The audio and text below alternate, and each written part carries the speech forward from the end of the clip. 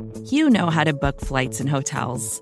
All you're missing is a tool to help you plan that unbelievable travel experience. That's why you need Viator. Book guided tours, excursions, and more in one place. There are over 300,000 travel experiences to choose from, so you can find something for everyone. And Viator offers free cancellation and 24/7 customer support for worry-free travel. Download the Viator app now and use code Viator10 for 10% off your first booking in the app. Find travel experiences for you. Do more with Viator.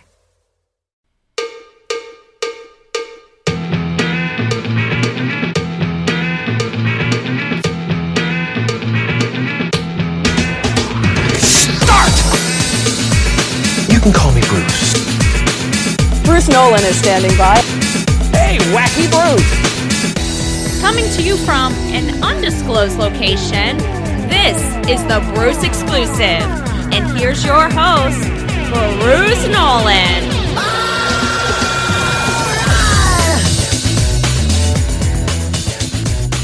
Ladies and gentlemen, boys and girls, children of all ages, welcome to another edition of the Bruce Exclusive, a Buffalo Rumblings podcast. I'm your host, Bruce Nolan. You can find me on Twitter and Instagram at Bruce Exclusive. Welcome back. Welcome back. I'm not sure why, but it feels like it's been forever since I've talked to you. I recognize that it hasn't been, but maybe it's just been one of those weeks for me. Or maybe it's because we have things to talk about. The most recent Bills signing we're going to talk about because I think it matters. So we're going to have 3 sections to today's podcast. We are going to address the most recent Buffalo Bills addition to the defensive line room. Then we are going to talk about what the word upgrade really means and why we so frequently get it wrong. And then we're going to do some almighty takes. So strap in. It's going to be a good old time.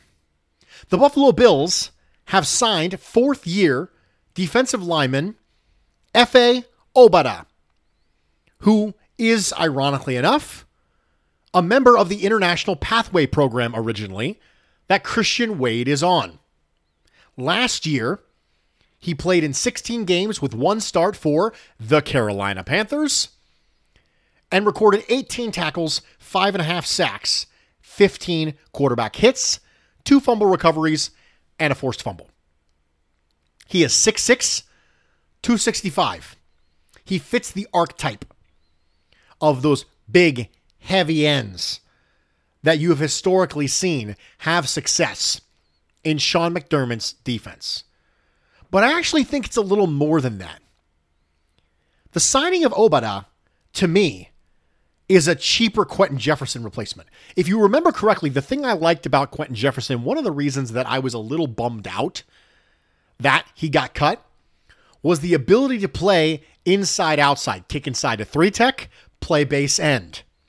And he wasn't able to do that in 2020, mostly because he was forced to play a lot more 1-tech than he wanted to play because of the departure of Star Lotulelei and the general ineffectiveness of Harrison Phillips for the vast majority of the year. The same thing that happened to Ed Oliver happened to Quentin Jefferson. But Obada gives the Bills the ability to still have that type of player and on a much cheaper deal. So it's like a half Trent Murphy, half Quentin Jefferson replacement. And he didn't play a large portion of the snaps. So there's a very reasonable chance that if the Bills don't make a significant investment in the defensive line room in the NFL draft, that Obada is your 4th defensive end in the rotation above Daryl Johnson because he's shown more flashes than Daryl Johnson has shown. And that means he's probably going to get more than 29% of the snaps, which for him is an opportunity to play for a defensive line coach he knows in Eric Washington and potentially get more playing time as part of a heavy rotational basis that the Buffalo Bills defensive line has historically shown. I like this signing for the Buffalo Bills. I don't really see a way you could dislike the signing unless you think that this is all the Bills are going to do, and you were hoping for a bigger splash. But it doesn't preclude them from making a bigger splash on the defensive line room. It doesn't stop them from being able to do that. This is just Brandon Beane doing Brandon Beane things. Making sure that he's shoring up depth and filling needs in free agency so that the probability is higher he can take the best grade on the board when he's picking in the NFL draft. As a side note, best player available is pretty much a myth. Positional value and need are a big part of GM's drafting. They've already established that. Some picks end up being a straight best player available pick. But best player available, regardless of all the other things, is not really a thing. It's not like that's a strategy that everyone applies to their drafting all the time. It doesn't exist. It might apply to specific picks, but as a general philosophy that you follow every time through, that's not a thing. GMs lie to you all the time and tell you it's a thing, but it's not. So that's the Obada pick, which I'm a fan of. Moving forward, though, I want to address something that has been percolating in my Twitter messages, in my Twitter responses, in the comments section at BuffaloRumblings.com. And that is, did the Bills actually get better this offseason? Did the Bills get better? Now, early in the week, Joe Marino from Locked On Bills specifically talked about a lot of different reasons why the Bills could be better in 2021 than they were in 2020. And I was hoping, as I listened to that podcast, I was hoping that I would be able to say something original on this pod. But it was really a completely different angle, so I felt a little bit better. I want to digest the word upgrade, because that's kind of what we do on this pod. From a philosophical standpoint, we digest the word upgrade. What the word upgrade means is the comparison of one data point to a second data point, and having the data point that applies chronologically after the other one be better in the opinion of the person who's evaluating them. So in order to upgrade, you need two data points, and you compare the two. And the one that occurs chronologically after the other one, if it's better, then we call that an upgrade. But the thing that's interesting is that your placement of the second data point matters a lot. Let me say that again. The placement of the second data point by the person doing the evaluation matters a lot. Because there are three different ways you can consider something an upgrade based on where you place the second data point. So the first data point, in all cases, is the 2020 Buffalo Bills. That's your first data point. Now, whether or not you think they upgraded is largely related to where you're placing your second data point. The first place you can place it is relative to the data point previously of that same object. So this is chronologically. This is using time. So this is the 2021 Buffalo Bills compared to the 2020 Buffalo Bills. And it's on paper because it hasn't happened yet. It's on paper. You're comparing the paper of 2021, that is what you see right now, with the reality that's already occurred. That's the first way you can do it. This is where that hidden upgrade potential comes into play. This is where coaching adjustments, people taking the next step, Knox, Oliver, Ford, Edmonds, Gabriel Davis, snaps that you're returning that were previously lost due to injury, or COVID opt-outs, Starr, Matt Milano, Tremaine Edmonds not being hurt. This is where all those hidden items come into play, because you're just taking the paper from 2020 and what you already know to be true with the paper from 2021. And this is where all those hidden upgrade potentials start to fall. This is the stuff that Joe Marino was talking about reasons why, on paper, the 2021 Bills could still be better than the 2020 Bills. But there's also a consideration here of macro versus micro upgrades. For example, I think the wide receiver room's better because Emmanuel Sanders is a better player than John Brown, in my opinion. I think QB2 is massively better.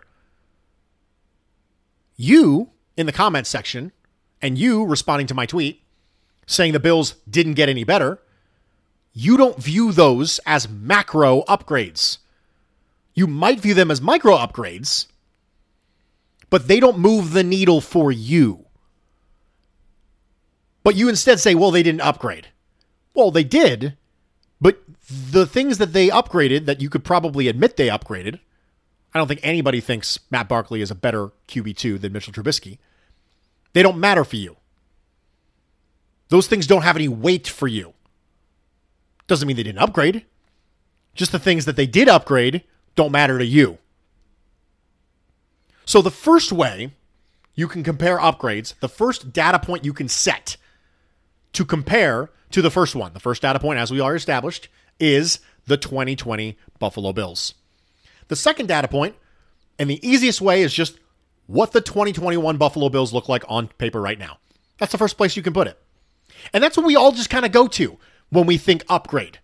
But that is not the only second data point you can place to define the word upgrade.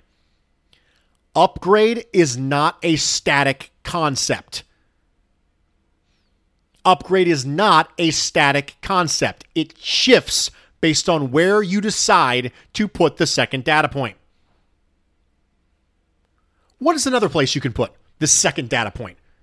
First data point's 2020 Buffalo Bills. What is the second data point I'm going to place to compare? What about a hypothetical future version of the object that is being measured? This is the better than it would have been data point. So what if the Bills didn't re-sign Matt Milano? What if they didn't re-sign Darrell Williams? What if they didn't do those things, but they did sign Carl Lawson? Are we an upgrade now? We got better at defensive end. We got worse at right tackle by a significant margin. We got worse at linebacker. The second data point you can place when talking about whether or not a team upgraded is a hypothetical future version of the team. We view retaining your own as not upgrading. And it is upgrading if the second data point that you're placing is hypothetically what it could have been. This is the better than it would have been. So the first point, which is the 2021 Buffalo Bills on paper versus the 2020 Buffalo Bills on paper, is better than it was. The second point is better than it would have been. And the third place you can put the second data point is relative to a similar measured object at the same moment in time. So the first one, better than it was. Second one, better than it would have been. Third thing, better than that one. This is the Buffalo Bills relative to the Kansas City Chiefs, because that's what's on everybody's mind right now. How do the Bills get better to beat the Kansas City Chiefs? That's what they want to know. How do they get better to beat the Kansas City Chiefs? The Kansas City Chiefs have Laurent Duvernay-Tardif coming back as a guard, Lucas Niang, who opted out, who was a rookie, coming back at right tackle. They cut Fisher and Schwartz, their previous tackles. They signed Joe Thuney to a $15 million average annual value contract. They signed Kyle Long, who's been out of football for a couple years. They re-upped Mike Remmers, who is a not effective tackle. And their center, Austin Ryder, is likely to walk. Did the Chiefs get better or worse? If the goal is to get better to beat the Chiefs, which is what on everybody's mind, then one of the other ways you can upgrade is by getting better relative to the Kansas City Chiefs. And right now, the Kansas City Chiefs struck out on a nickel corner. They struck out on Melvin Ingram, as of the most recent reports. And I'm not entirely sure their offensive line is any better than it was, because we still don't know about Lucas Niang. I was a big fan of Lucas Niang coming out of TCU last year, but he opted out, had some health problems beforehand. We have a guard coming back from the opt-out list. We lost both the tackles there in Kansas City. Joe Thuney's a great guard. Kyle Long, who knows? Just a flyer. Their center's going to walk. Have the Kansas City Chiefs gotten better or worse? So if the Bills got a little bit better, but the Kansas City Chiefs got a little bit worse, then the Bills have upgraded relative to the Kansas City Chiefs. So 3 ways you can look at upgraded. Better than it was, better than it would have been, or better than them. First one, relative to the same object the last time we talked about it, 2020 Bills to 2021 Bills. The second object, better than a future hypothetical version of that team. And the third thing is relative to a similar measured object, in this case, as a football team. These are the 3 ways that you can look at the word upgrade. It's not as simple as just looking at the Bills on paper in 2021 and the Bills on paper in 2020 and going through each individual position group and saying, did the Bills upgrade? You can do that, that's fine, but just understand you're only looking at one aspect of upgrading. Because the Bills aren't the only team in the world making moves. We do this all the time. We only look at the Bills. We don't watch anybody else. All fans do this. We don't pay attention to anything that's going on around us. There are 31 other teams getting better and worse. And the only thing we care about is the Bills. And that's okay. We should care about the Bills. We're Bills fans. But there are lots of different ways to upgrade. In addition to there being 3 different ways to upgrade based on where you want to place the second data point, you get diminishing returns on upgrading. We talked about this with New England. If I'm ranking your talent on your roster from a 0 to a 10, going from a 1 to a 3 is a lot easier than going from a 7 to a 9. Yes, the Patriots got better this year. They got better in free agency. They didn't have a very talented roster before, so getting better is a little easier, but they did get better. Rookies contribute less on better teams. Remember when the Bills constantly were trying to draft and pray and hope that these players that they were forced to draft and throw into a starting role could end up holding up their end of the bargain? Do you remember those days? I didn't enjoy those days. The value you get from your draft class on year 1 is partially related to how many spots there are to fill. And if you don't need your draft class right away, then you might look and go, that team didn't upgrade very much. Well, there's diminishing return on upgrading because you already have good players in those spots.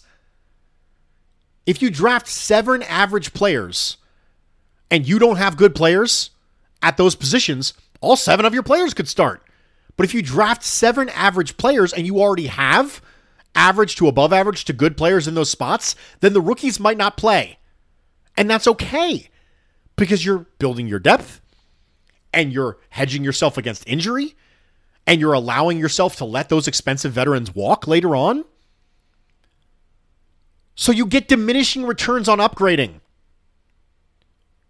Diminishing returns on upgrading. The Bills are a good team. They're not going to go from 7 to 9 as easily as the Patriots went from 1 to 3, as far as talent level goes. The third thing that I want to talk about in regards to upgrading is that upgrading does not stop 2 weeks into the new league year. For the love of all that is holy and sacred. Upgrading doesn't stop at that point. If the Bills use their assets and trade up and get quitty pay who's one of the best pass rushers in the draft. Did they upgrade? Probably. He's probably someone who has the ability to come in and play meaningful snaps. The Bills are likely going to be able to sign people after the draft. And given this particular year, you can get contributors very reasonably after the draft. So the first thing is you need to establish where you're putting the second data point when you define the word upgrade. The second thing is you get diminishing returns on upgrading. The third thing is upgrading doesn't stop 2 weeks into the new league year. And the fourth thing is talent level is not the only reason you win games. If you just look at paper and that's it, and you go, okay, Bills better or worse, talent level is not the only reason you win games. Coaches get better too. I hate to say this, but luck is a factor. Luck of injury is a factor. Luck of the draw is a factor. The way the ball bounces. This is why I've always said football is a game of probabilities, not possibilities, because lots of things are possible. And it's a small sample size.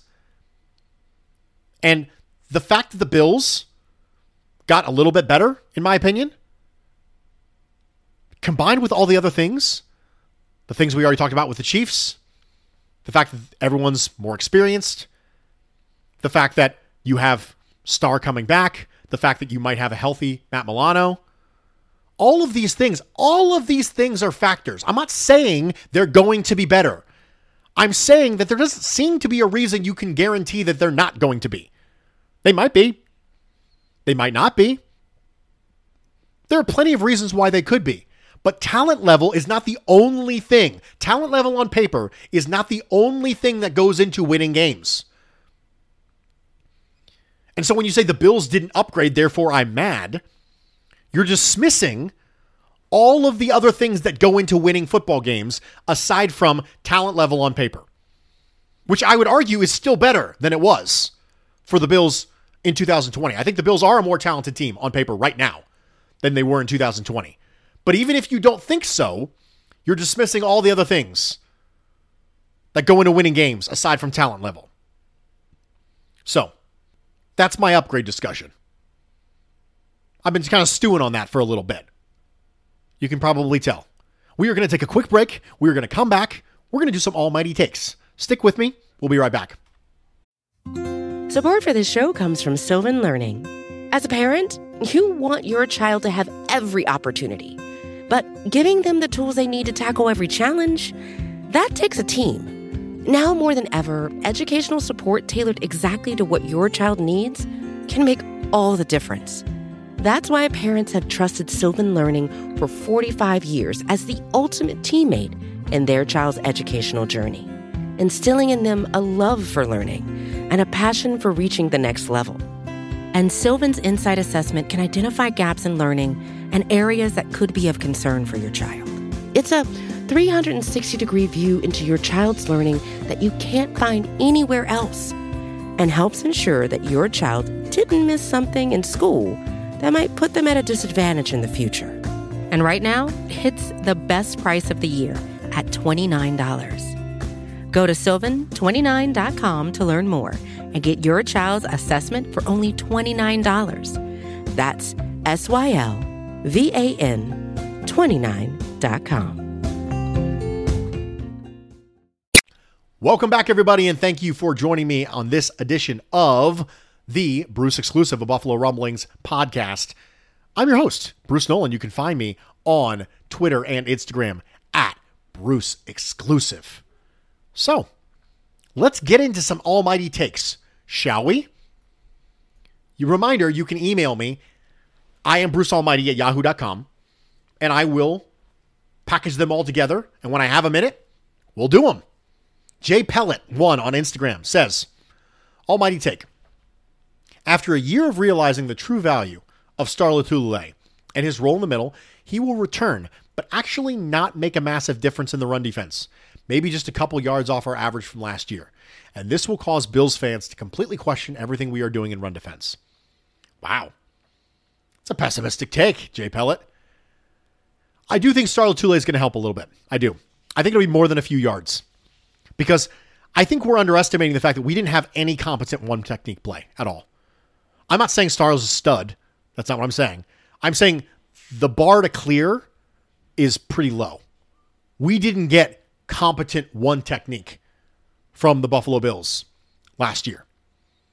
Ed Oliver did his best. Quentin Jefferson did their best, but that's not what they do. We didn't get competent, reasonable one technique play from Star. If we get that, I consider it to be enough of an upgrade that I think we would notice it. Thomas says, "Hey Bruce, it's me again, Thomas from Hamburg. I really enjoyed your last couple episodes regarding pass rush. Mostly I agree with your points, but I think there are 2 points which are completely overlooked by most Bills fans. I think these 2 points also have very much to do with why the pass rush of the Buccaneers was so effective. It drives me crazy that almost nobody has mentioned that. Number 1, even Mahomes cannot escape pressure and is playing horribly with that offensive line. Remember, there was not one starter because of injuries. And I love Andy Reid as a coach, but I was just wondering why it looks like they did not change anything schematically in that regard. Sometimes it looks like there was no O-line at all. Number 2, maybe this has to do with the point I'm following the 49ers very closely. If you watch the defense of the Chiefs in last year's Super Bowl and this year in the AFC Championship game, they did come away with all kinds of dirty plays, hidden fouls, unnecessary roughness, chippiness, not called pass interferences, and so on. As I've said to myself, I've seen this before. The referees are calling in the playoffs much less, and you can get by with much more than in the regular season. So now, what happened to the Chiefs when they played the Super Bowl against Tom Shady's? I saw they got flagged heavily again and again and again for basically the same style of defense they were not called for before. Where were those calls in the game versus the Bills? Of course, I've never seen this before in a team who is playing against Tom Brady. To be clear, I don't love the Chiefs at all, but I find it ridiculous that almost no one seems to be talking about these obvious points. Thank you so much, and for your excellent work, Thomas. Okay, so I would agree that the Chiefs got away with more in the AFC Championship game than they did in the Super Bowl. The reason we don't talk about it is because there's nothing we can do about it. And that's the truth. Bad calls and referee misses are a part of the game of football. I don't like them. I'm not happy about it, but there's nothing we can do about it. It's part of the game. There's nothing you can do on this end from a Buffalo Bills standpoint and go, well, what we need to do is X, Y, and Z to ensure that the refs call those fouls. You can make competition committee suggestions, what the Bills do and all teams do every single offseason. But there's nothing you can do about it. In regards to the offensive line discussion, there's not a lot you can do schematically when your offensive line isn't working. You can try. You can really try to hold in extra blockers, but that cuts off the thing that the Chiefs do best. And it also doesn't allow Patrick Mahomes to be able to diagnose pressure as well as it does from spread formations. The reason why offensive lines are viewed as being a nucleus and defensive lines are viewed as being a nucleus for teams is because if they don't work, really nothing works. If you don't have a reasonably effective offensive line, you don't have to have a dominant one, but if you don't have a reasonably effective offensive line, there isn't a lot of scheming you can do that's going to fix that. And we talk about this all the time. When it comes to coaches, we are very, very quick to blame coaches. If you don't have the horses, there's not a lot you can do. There are no schemes for I don't have any talent. It's not a thing. Because the talent level in the NFL is so good. You can do your best to run the triple option and cut block people. There have been colleges who've been doing that for years. But in the NFL, there's not a lot of strategy that you can handle as a coach that's going to be like, well, if we just do this, we can make up for massive gaps in talent. You do your best, but we're really quick to blame coaches because I feel like there's a shell game going on behind the scenes. We don't really understand where the ball is, how plays are being called, how scheme works. So we just blame coaches. And don't get me wrong, there are times when we should blame coaches. But if you don't have the horses, you don't have the horses. And the Chiefs did not have the horses. Pat says, hey, Bruce, draft-related question. Conceptually, I'm on team trade down. As you say, hedge possibilities to maximize opportunity. But how do you value the fifth-year option when you think about giving up a first-round pick? Sure, you're picking up additional picks and thus additional opportunities to hit on a guy, but those players will only be under your control for 4 years, and you're losing the opportunity to get a good player under your control for 5 years. So maybe a factor, but not a dispositive one. But how much weight do you give it?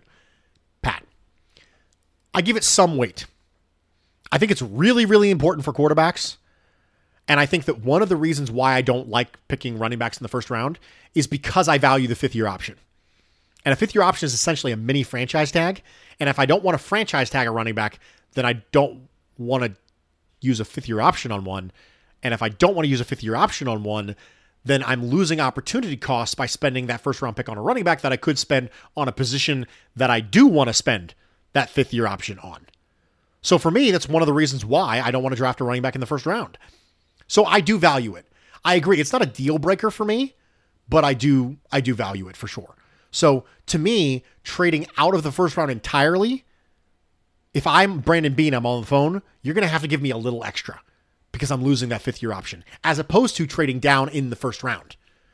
So for me, I'm saying, listen, I have value to this. If you want to trade back into the first round, you got to give me a little bit more than you otherwise would. If you're trading from 40 to 33, you might not have to give me as much as if you're trading those same equivalent amount of spots, but you're trading into the first round for me, because then I'm out of the first round. I'm losing that fifth-year option. Andy Anderson says, I'm pretty sure Brandon Beane could get a decent draft pick for trading me at this point.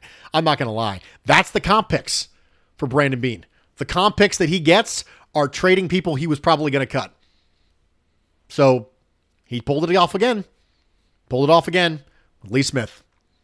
Kevin says, number 1, is our new backup the second best quarterback in the AFC East? Possibly. Right now, possibly. Mitch Trubisky is not a good starting quarterback. He's not a good starting quarterback. But last year he was better than Cam Newton, Sam Darnold, and Tua. So right now, probably. He also says, almighty take, Christian Wade takes over McKenzie and Roberts' role in one player. Okay, now, since he sent me this message, Isaiah McKenzie has been re-signed. So there's a possibility that right now, McKenzie is the starting punt returner and kick returner. I expect nothing from Christian Wade. Nothing at all. Zero contribution. Anything I get above 0, I'm good with. Anything I get above 0, I'm good with. He's 30 years old, never played football until 2 years ago. Anything I get from a contribution on Christian Wade, I'm good with. Until I see something otherwise, I'm assuming he's not making the team. Matt says, hey, Bruce, I have an almighty take for you. After another sub-500 season in Denver, Brian Daboll will be hired as the head coach of the Broncos. His first signing will be Mitchell Trubisky for 3 years, $20 to $25 million, where he becomes a borderline top 10 quarterback based on your QB stew. Trubisky's arm talent will finally be showcased. Most winning fantasy teams will have him on their roster due to the low cost of his value proposition, earning the Bills a 5th-round comp pick, and the Broncos will go on to simulate the early 2000s-ish Steelers in terms of the dynamic between them, the Colts, and the Patriots. Only now the teams will be Denver, Buffalo, Kansas City. Let me know what you think. Thanks for everything. All the best. That is bold, Matt. That's really bold. I think a greater possibility for me, I'm going to say somewhat improbable, because I do think that there's a possibility that Trubisky could go with Daboll. But I think he could go with Daboll as a bridge quarterback behind a drafted player. Most new coaches want their own guy. And Daboll might get to know Trubisky, but it's not Daboll's guy. So I'm going to say somewhat improbable. I love it. I think it's awesome, but somewhat improbable. Patch has a 3-take parlay. 1. Brandon Beane's draft strategy is for a 3-year payoff. We've seen this from Brandon Beane. Trey White had his best season year 3. Matt Milano, best season year 3. We have Ed Oliver coming up on year 3. Okay, I'll see it. I think that when you have players who are athletic freaks and you draft them in order to have the coaches coach them up, it's reasonable to expect a year 3 breakout. Dawson Knox is going in year 3. I think that's highly probable. His first parlay is the contract for Josh Allen will be lower base, middling, continual signing bonus, and ginormous baller incentives. We're going to talk about this a lot when it comes to the Josh Allen contract, probably after the draft. But I think that there are 2 camps when it comes to quarterback contracts now. The Patrick Mahomes style contract and the Dak Prescott / Deshaun Watson style contract. They're very, very different stylistically. It'll be interesting to see which of those Josh Allen gets signed to if he gets signed this offseason to one of them. I do not think they will create a third type that you are describing with a lower base, continual signing bonus, which we would call a roster bonus at that point. Roster bonuses every year, and baller incentives. I don't think that would be the case because more guaranteed money from an agent standpoint is always better than less guaranteed money. And incentives are historically not likely to be earned so that you can push that cap forward. So I'm going to say highly improbable. And his final parlay is there's a strong wind blowing and the Bills are stampeding on it. Highly probable. Let's go. Let's freaking go. Go Bills. If you're listening to this on Thursday morning, make sure to hit me on Locker Room tonight at 7 o'clock p.m. Eastern Time. I'll be live on Locker Room recording a pod that I will then drop tomorrow on the Buffalo Rumblings Podcast Network. And until then, that's the way the cookie crumbles. I'm Bruce Nolan, Buffalo Rumblings.